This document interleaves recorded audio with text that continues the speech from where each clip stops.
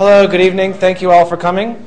We should probably get started now. And my name is Elliot Green. I'm lecturer in international development in the Department of International Development here at the LSE. This is a Department of International Development public lecture. It is sponsored by the Social Trends Institute in Barcelona. And the event today is that we're going to be talking about the title of Whither the Child, the Causes and Consequences of Low Fertility in the West and East Asia. The official event here is to launch this book, which has the same title, edited by Eric Kaufmann, who is to my right, and W. Bradford Wilcox, who's not here today. But the speakers will be as such.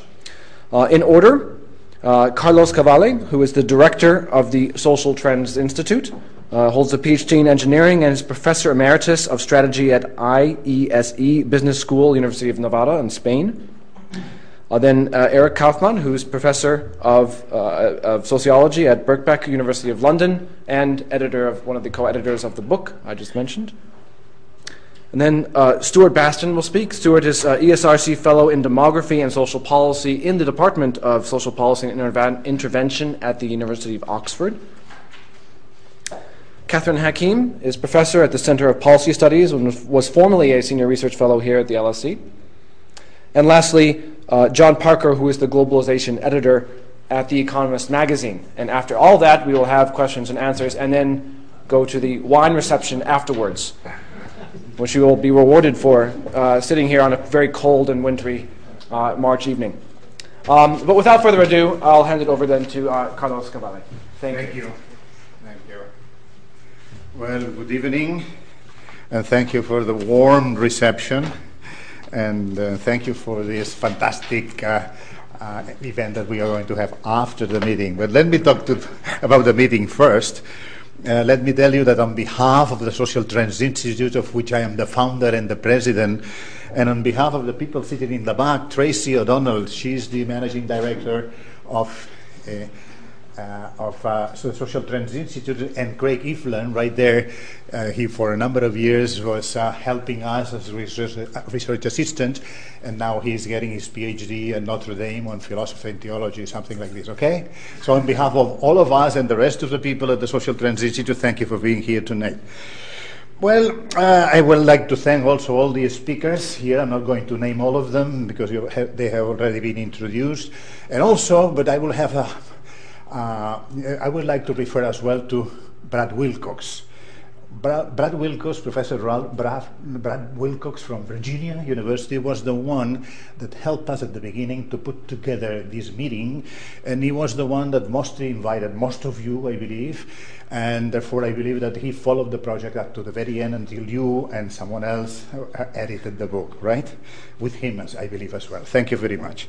Let me tell you a few words about the Social Trends Institute. It's very simple and very brief, because we are very young. We are 10 years of age. Well, not me, I mean the Social Trends Institute, 10 years of age. It was founded in 2003. And it's based not in Barcelona, it is based in New York. We operate in various countries in the world, in the places where we are having the experts meeting. The one that we had happened to be in Barcelona, because in Barcelona we have an office as well. I have to take advantage of the facilities that my former business school, of which I was the dean for 20 years, which was a long time not for me, for the faculty, then I have to take advantage of this. And we produce reports in different languages, in English, and French, and German, and Italian. We have translation in different languages. We are, I believe, global, international, because we have a mission statement which is in itself international. What we want to do is to understand. The Social Trends Institute is about understanding. It's about understanding what? About understanding the measured trends that are changing the world today. Because we believe that understanding comes first of everything else before action. And this is what we have been doing so far.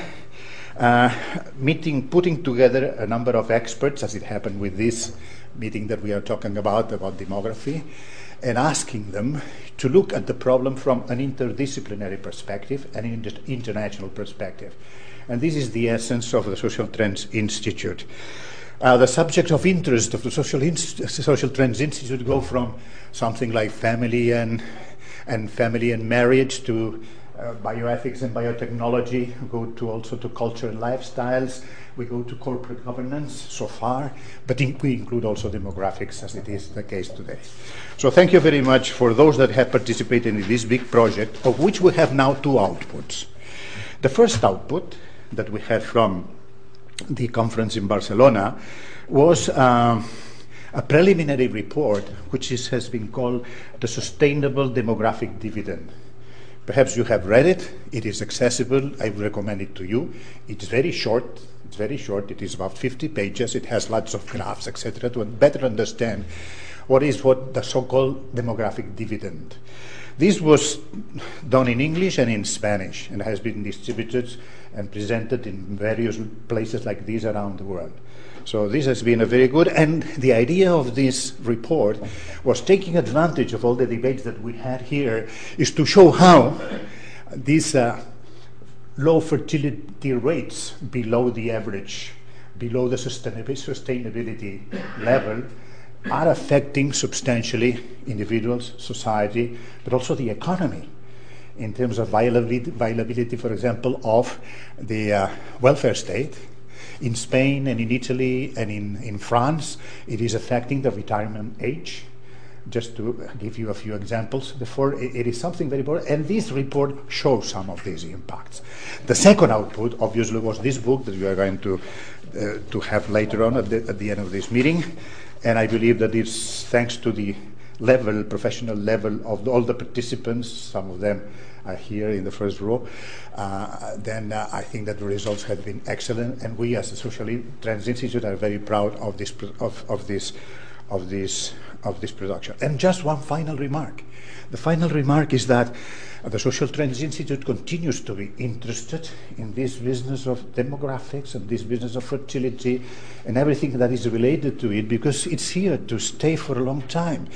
You know, the problem is increasing, is getting bigger, especially after the world financial and economic crisis. It is and we don't see in the visible future solutions that can change the trend. And there are things that have to be done. So we need further understanding of the things that are going on, that are happening, and why they are happening. So we will continue to be interested in this field, and we will continue to support experts' meetings to understand better the different problems and to publish them and disseminate them, as we have done with the other reports before, in different languages, whatever it is. Well, thank you very much for your attention. Thank you.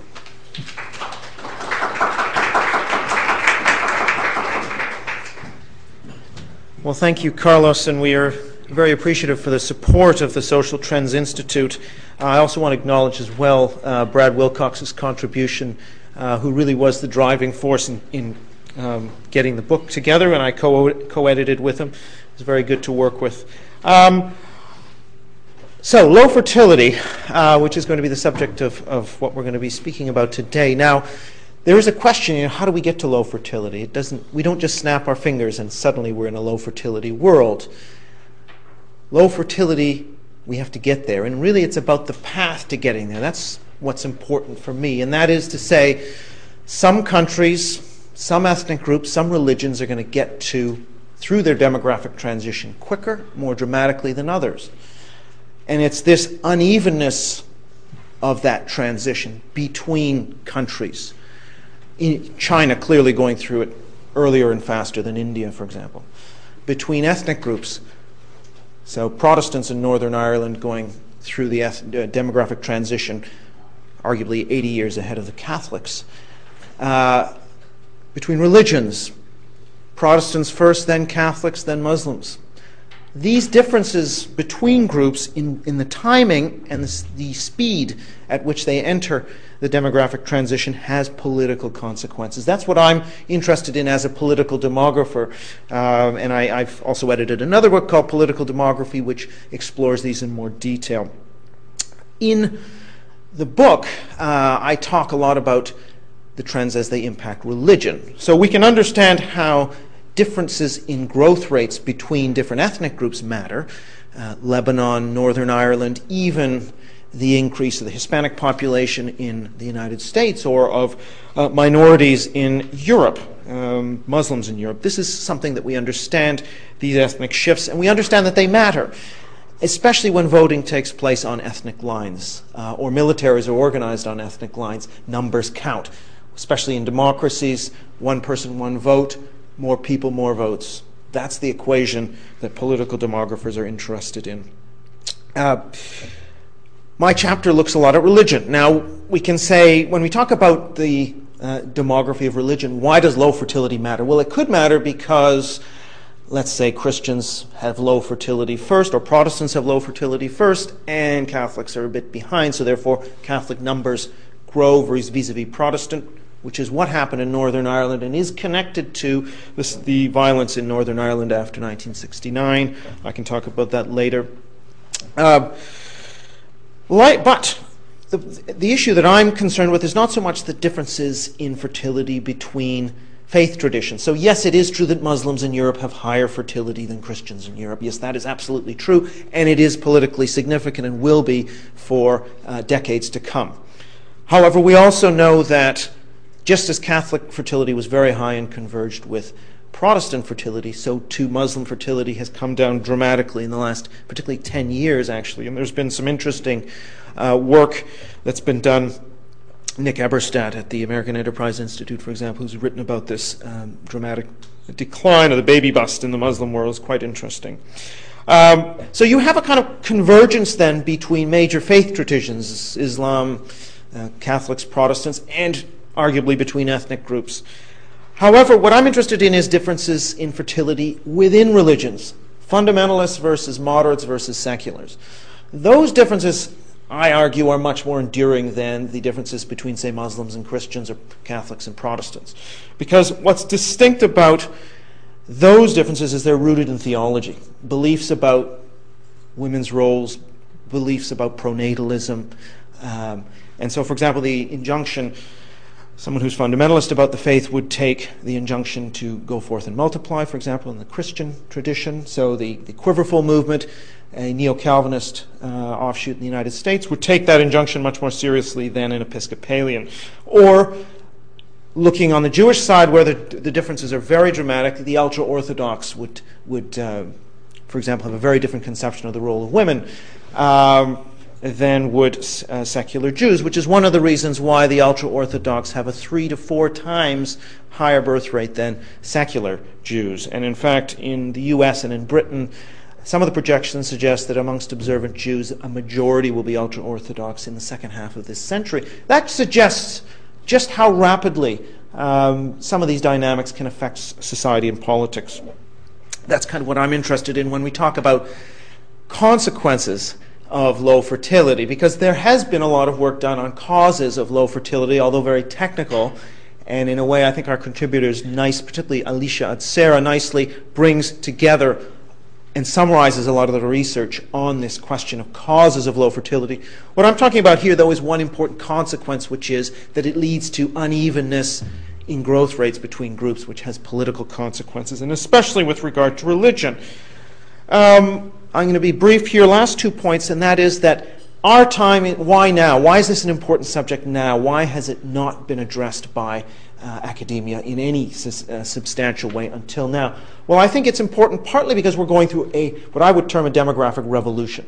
That is, we've never been in a world where, we take Western Europe, for example, where we might have societies with over 40% of the population over age 60. We haven't seen that before. That's revolutionary.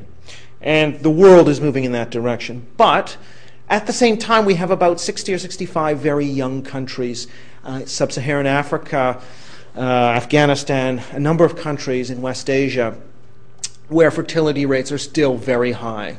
And so we have a very young, dramatically growing, still population expanding or exploding, if you like, developing world, even though fertility is now coming down, and an aging West with relatively declining low fertility, East Asia likewise. So the differences between then the developed world and the developing world are very stark in terms of fertility. They're also stark, by the way, in terms of religion. So the religious parts of the world are the developing parts of the world. The West and East Asia, which are the most secular parts of the world, have the low fertility. What that means is that almost all of the world's population growth is taking place in the religious parts of the world. Number one, the source of immigrants that are going to make up for the aging populations of the West, secular West, are going to be religious as well. So that's going to be the issue of religious immigrants entering into secular societies, which has its own social and political dynamic, which is important. Last point, the question of the second demographic transition, and this is the idea that the material reasons for having large families, i.e. children to work the land, security in old age, for example, have fallen away. We now have contraception, so people can control their fertility. They have small families. What determines whether you have a large or small family? It's not really economics anymore, much as it is values and culture. And so when you have a group such as the ultra-Orthodox Jews or the Quiverful movement in the U.S. who believe in pronatalism, who have those strong family values, they're going to have much higher fertility than societies where there are a lot of very secular people. And in fact, we can see these gaps even, for example, between practicing Catholics in Spain and France and secular Spanish and French women. There's about a half-child difference there. So if we compound this over time, that can lead to quite dramatic changes. I'll leave it there, and I'm going to turn it over to Stuart. Hopefully you're...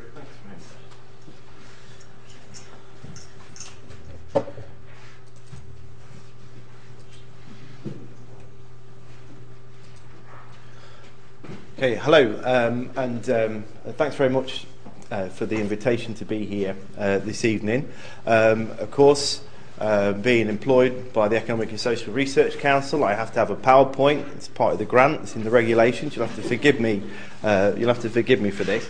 And so what I'm going to try and do for 10 or so minutes is outline some of the themes in our chapter, but also to talk a little bit more expansively, because I'm allowed to do that, which is quite nice. And I want to talk about what happens if we go beyond lowest low fertility, and to really think about the idea of what optimal fertility means in developed countries. Now, of course, as has been already mentioned, an increasing number of countries have extremely low fertility. And I think what's very interesting is that and the point of my talk today is really how we define what we mean by low. What is low fertility? And the theories that we have in terms of the prediction of future transitions of fertility, I think, are very weak. And they're fundamentally based upon a European experience of rising fertility. But of course, the time period in which we consider it, particularly in East Asia and Latin America, and the underlying reasons for low fertility are very different. And in that sense, I think that following the United Nations assumptions, which is built upon a kind of Eurocentric view, I think are fundamentally misguided. If I put that out there in that sense, don't tell the UN. I'm not going to get a job there. They won't want me. And I think that in this sense, that when we consider population policy, because this is really, in East Asia in particular, I work on East Asia, and population policy is openly talked about. It strays into family policy, and I think very often it's considered in very crude and simple terms as almost like a bribe. And particularly when you look at this through a gendered lens, you get a very kind of difficult view, I think, of this, which I think Professor Hakim's chapter in the book really brings out very, very well. And I think one of the reasons when I'm talking about what we mean by low fertility is because as demographers, but in policymakers, the press, we seem to have this obsession with 2.1, with the replacement rate, and it's become like a fetish. It's a very strange thing. And because if you're more than 2.1, if you're at 2.2, it's a population explosion. It's going to be awful. If you're below 2.1, we're all going to, there'll be one member of the labour force and millions of pensioners. It seems this kind of implosion-explosion discourse, which is profoundly unhelpful, I think. And in order to do that, I think we really need to understand where this idea of replacement comes from. And of course, there's a political dimension to this, as Eric would certainly argue, that as well as thinking about age, very straight-laced issues of ageing or population stabilisation, we also think about countries and national strength and the extent to which you have your own people reproducing themselves. So there's a very, very strong political narrative running through this. But I want to try and suggest and empirically maybe even show that 2.1 is not the be-all and end-all. And I saw this as an incredible thing. This is in USA Today a couple of weeks ago. As the US birth rate drops, concern for the future mounts. The nation's fertility rate has slipped below replacement levels, partly because of the recession and decline in immigration. That's raising concern about the nation's future. It's 1.9. You know, this is a fertility rate of 1.9. I work on Shanghai. In Shanghai, the fertility rate is 0.65. You know, 1.9 is another world. And actually, having said that, later on in the article, very, very small line right at the bottom, Carl Haub, top demographer at the Population Reference Bureau, says, compared to Europe, Japan and South Korea and Taiwan, we're in fine shape. But that's not very interesting. We don't want to put that right at the top. But you see, the key message is about the importance of replacement. And of course, again, in this political sense, there's what your optimal fertility is very much depends on where you are, the context that your country is in, the time that it's in. In Iraq in 1986, the fertility rate was 6.4, and this was deemed as being too low. Now, of course, there's clearly very important, very significant reasons for this. In Kazakhstan and Gabon, way above replacement rate, too low. In Canada and Montenegro, 1.6, so not very far below replacement rate, still deemed as being explicitly too low. In France, the fertility rate is 1.9, and they think that's satisfactory, but fertility wants to be raised. You know, so there's this whole issue around these relatively simple numbers. And when I go and give talks about East Asia, I'm often asked, well, what's the best fertility rate? What is the optimal fertility rate? And I normally just make a number up. I say, it's probably about 1.8. But I thought, maybe let's have a go at trying to find out, under certain settings, what might be considered to be an optimal fertility rate. Now, this is very important. I am not saying that people should have 1.73 children. This is at a societal level. So this is if you're on an economic model, okay? And this does relate to population policy. And because I think that there are significant issues with the replacement rate, which we need to take into account when we're trying to reassess this. The first is that replacement rate doesn't assume migration. The second is that it does not really factor in improvements in mortality and changes in the life course. And the third is that it has this kind of view of population typologies, or the structure of population, everything else apart from age, being static. And to give you an idea about this, I want to talk about the trade-off between ageing and skills.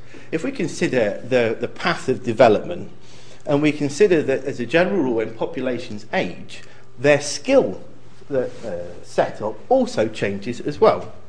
So you take the example of Korea, which is, as one of the fastest and now one of the oldest populations in the world. And of course, in 1970, a traditional population pyramid there, which is predominantly made up of a significant gender divide as well between females on this side, males on this side, females being predominantly with no education further on. But then you see this big change. Now, if these colours weren't there, you would just say, it's aging rapidly, disaster. But what you've got is a shift from a primarily primary educated population to a primarily secondary educated population and the projections suggest by 2050, to being primarily a tertiary educated population.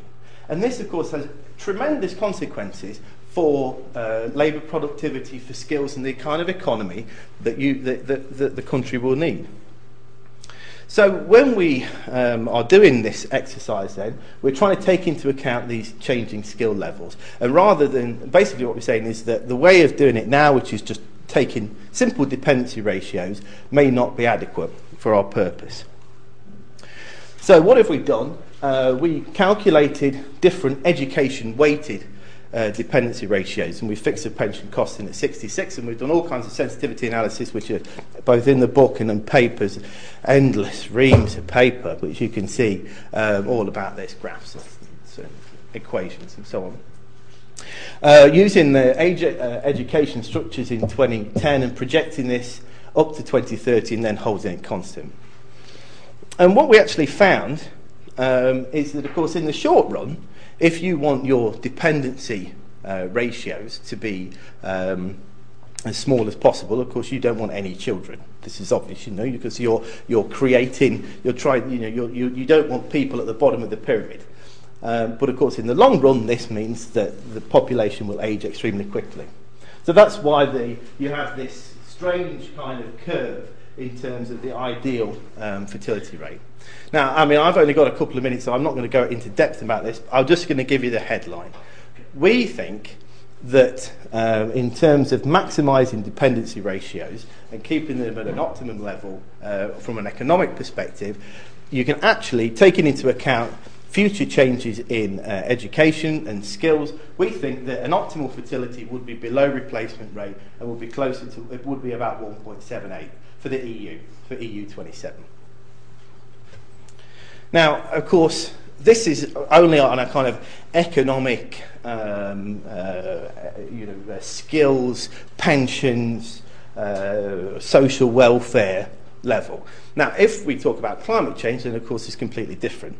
And really, the optimal fertility from a climate change perspective is zero forever. We just don't exist. And then we go out of the equation, and then things probably get a little bit better.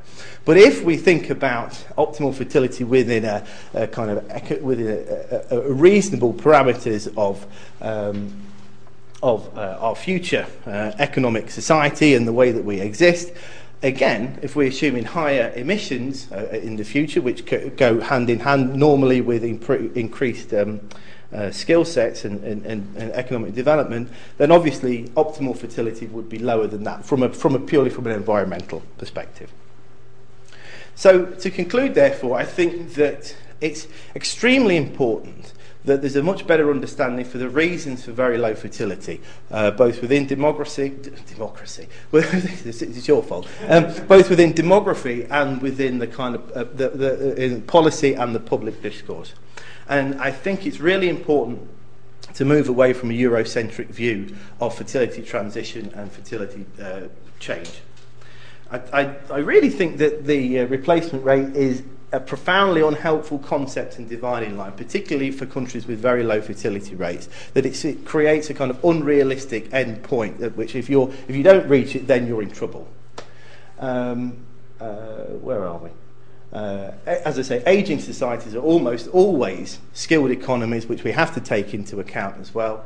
And then finally, there are clearly conflicting interests in terms of how you define what an optimal fertility is, and I completely accept that this is in some sense, as with most of this kind of thing, it's somewhat of a pointless academic exercise, but I hope you may have found it of some interest, and thank you very much for your time.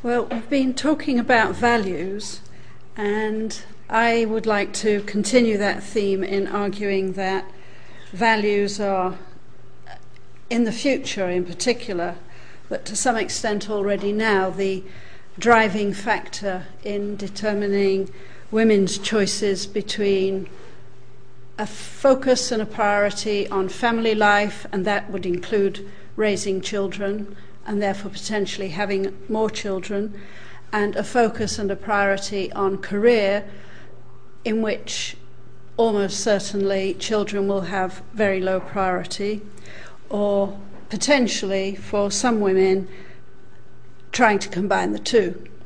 And this is a conclusion that I have drawn in a book called Work-Lifestyle Choices in the 21st Century, which sets out what is now called preference theory, which is an evidence-based theory about the choices women make between family work and employment. And the key argument has been that feminists have argued that as soon as we had equal opportunities and equal access to the public life, public positions, the workforce and so on, women would be choosing careers in the same way as men. And I wasn't sure that that was right, so I reviewed the latest literature on the choices women make after the equal opportunities revolution, after the contraceptive revolution gave women real control over their fertility and real options to have careers instead of staying at home. And the evidence is that women divide into three groups, and career-oriented, careerist women are a minority, not the majority by any means, as feminists have long believed. They're about 25% on average in a country that doesn't have policies that bias their choice, but it varies a great deal, from 10% in countries like Sweden to 30% in countries that have strong policies to support careerist orientations amongst women and full-time continuous work throughout life for women. But then there's another minority which has been completely overlooked and which is still there. And again, this is about 25% on average in countries with no strong policy bias, but it varies between 10% to 30% again, of women who are family-oriented and home-centred, and they do work. It's not that they never work, but when they work, it's normally to support their family role, to provide more money for their children, to spend on their children. And their priority in life is having children and family life, and they tend to have the largest families. And then there's a very large majority group which are in the middle. I call them adaptive. They can be called all sorts of things. It's a label. And this is women who are trying to have the best of both worlds, to combine paid work and family life, family work, and therefore have around the average number of children. These three groups have now been identified in pretty well all industrial societies, modern societies, where either survey data existed that you could do secondary analysis to see if it fits the pattern or not, or whether people have actually done new studies. So the pattern is there. The question is, does it predict fertility? Well, it predicts employment patterns for sure. Careerist women are most likely to be in full-time continuous employment. Home-centred women are most likely to be not working or else only in part-time jobs, if at all. It predicts fertility for Britain. It doesn't predict it for countries like Spain, for example, where you just have very low fertility, and it doesn't predict, well, it predicts it a little bit for Spain, but not very well. It doesn't predict it in a country like the Czech Republic, where there was a special study to test it, partly because in the Czech Republic everyone has 2 children, I'm told. I mean, that is such a social norm that there's hardly any variation. So it only predicts it in countries where there is variation. But it is important to recognize that you can't devise policy based on a stereotype of what choices women are making with the aim of raising fertility, if that stereotype is completely wrong. And the stereotype at the moment is that all women want to work as well as having children and family life. And that's true for the majority, because the majority are in the middle trying to combine the two. But that doesn't mean to say they're careerist women. And an awful lot of policy is based on assumptions about women's choices and preferences, which are simply not supported by the evidence. And that's why I think an awful lot of the policies that have been deployed so far have failed, because they're designed for women who don't really exist, or they're designed for women who exist but who are only a minority, and therefore it has no effect on the majority of women. So I'm saying that if policy wants to alter the fertility rate, you need to have it based on concrete evidence about the choices and preferences women have. And in the modern world, there are three groups, and they have very, very different preferences and very different responses to policy. And there's several studies that point in that direction. And this means that the European Commission's focus on Sweden as the social utopia, the solution to all problems in every country, in my view, just doesn't work. I would also question, and I set the reasons, the evidence out in the chapter in the book, that actually there is a Swedish illusion. They haven't achieved gender equality, as they so often claim. What they've been running is a pro-natalist policy to maintain high fertility because they didn't want to have immigrant populations polluting their ethnic purity. I think there was a real political agenda behind all of that, even if it's called gender equality policies. And I've been asked, are there policies, concrete policies that can work, because so many haven't. And just one that I describe in the chapter is the home care allowance, which has been initiated in Finland, copied in Norway very successfully. An equivalent of it has been deployed in France for some time because they do have pro-natalist policies.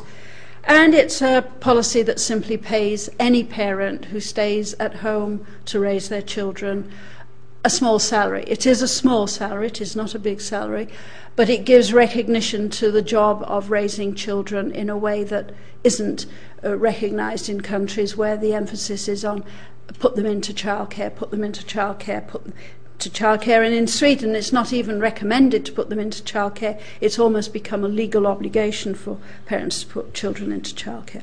So it contrasts with the childcare emphasis. But all of these policies do have the potential to affect fertility. The home care allowance has been shown to raise fertility because it increases the third child, families having a third and higher order births. You have very little scope for influence on families who want the standard two-child family because that is so ubiquitous, and very often parents do want one of each, a boy and a girl. However, any emphasis on careerist women, I would argue, is a complete waste of time, because careerist women, the evidence is that around half of them remain child-free by choice. Their emphasis on a career means that they're simply not going to have children. So any kind of policy that tries to encourage them to have more children is a waste of time, since they're not going to have any at all. So I've been looking simply at what women want, what policies women want, and the way modern options and opportunities in the modern economies and knowledge economies are giving women more options, and how they actually use them.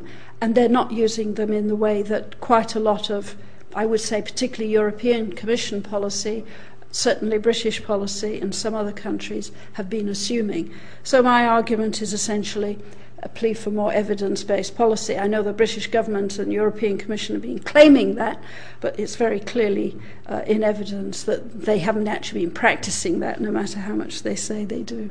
Thank you.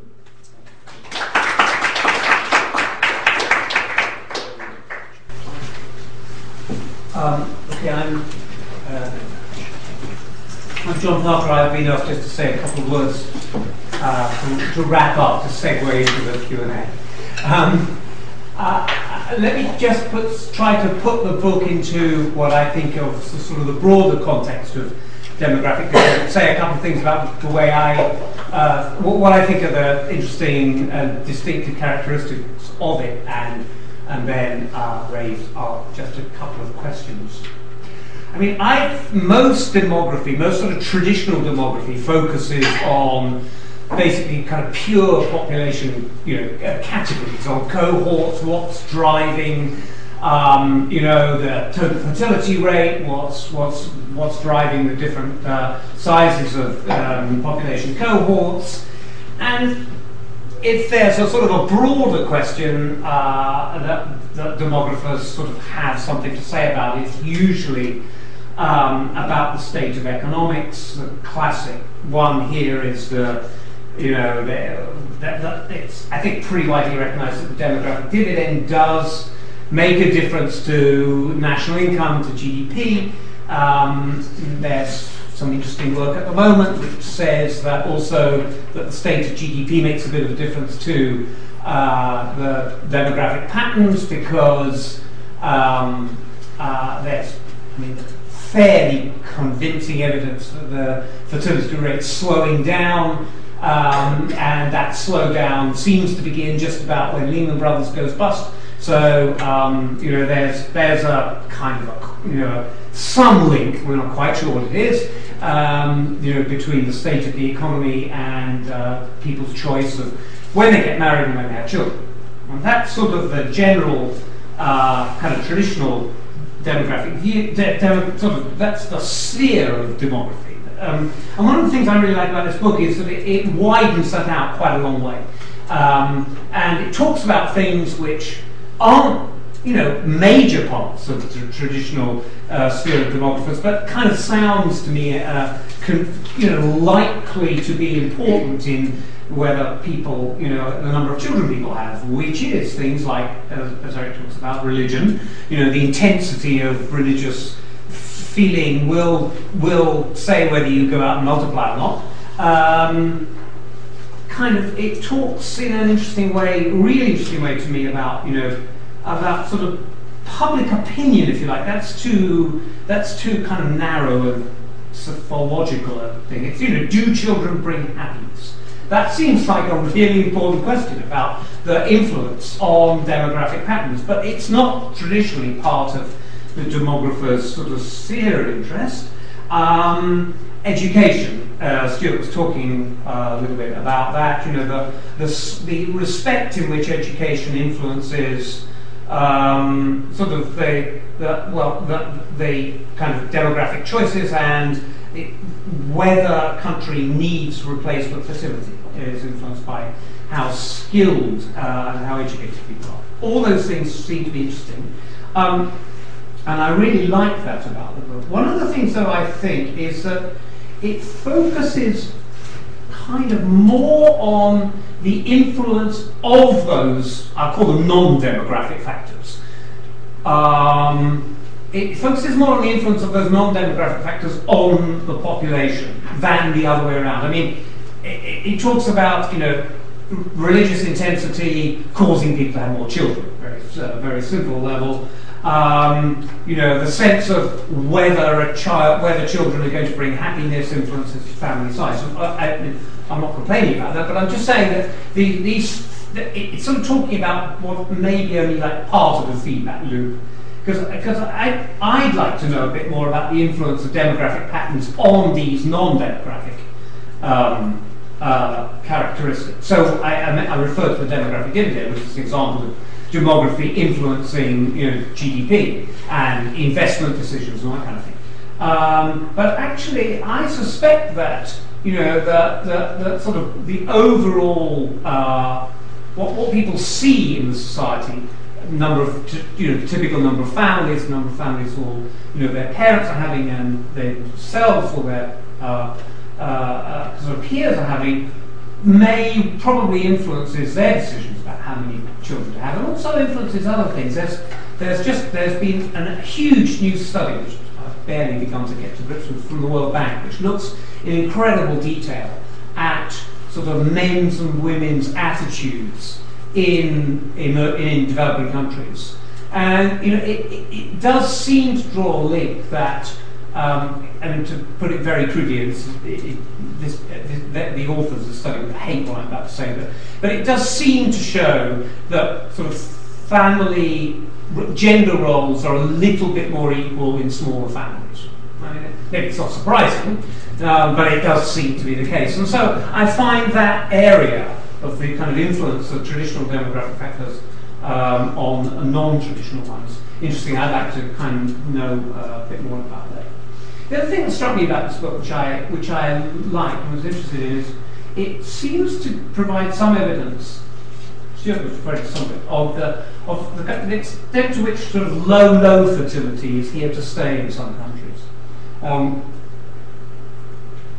that somehow fertility rates, way below replacement, are fairly stable. I mean, I think 20 years ago, if you'd said, a bunch of countries in Europe have got fertility rates of 1.3, everyone would say, well, that's not going to last.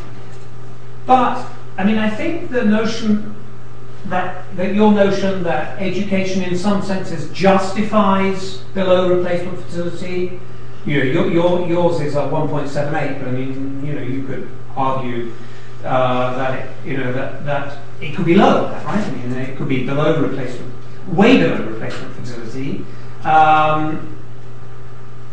It's more sustainable at higher education levels. The chapter on parents' expectations about children basically says that it's the first child that really brings the happiness in the family. Second and third children don't seem to matter so much. I mean, on the face of it, that would mean that in terms of providing happiness to the family, a fertility rate of 1 is fine.